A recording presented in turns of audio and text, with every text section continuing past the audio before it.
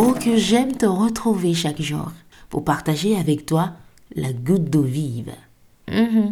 Cette eau qui ne tarit jamais. J'espère que tu vas super bien. Si c'est pas le cas, laisse-moi te dire que ce n'est que pour un temps et que tout passe. Absolument tout. Alors, es-tu prêt à recevoir l'eau de vie de ce jour? Allez, viens avec moi. Je t'emmène dans le livre de Thessaloniciens, plus précisément 2 Thessaloniciens 3, verset 13. Il est écrit cette belle ordonnance. Ne vous lassez pas de faire le bien. Ne vous lassez pas de faire le bien. 2 Thessaloniciens 3, verset 13.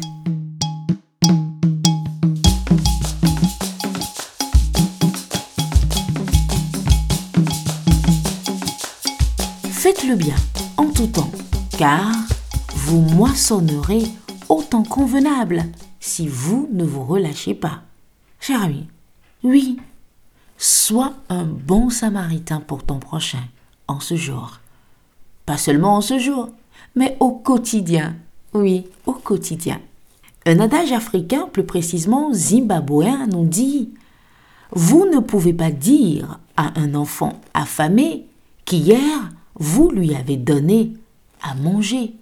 C'est pas possible, vous le savez si bien, il est affamé. Et il n'a pas besoin que vous puissiez lui rappeler que hier, vous étiez son bon samaritain.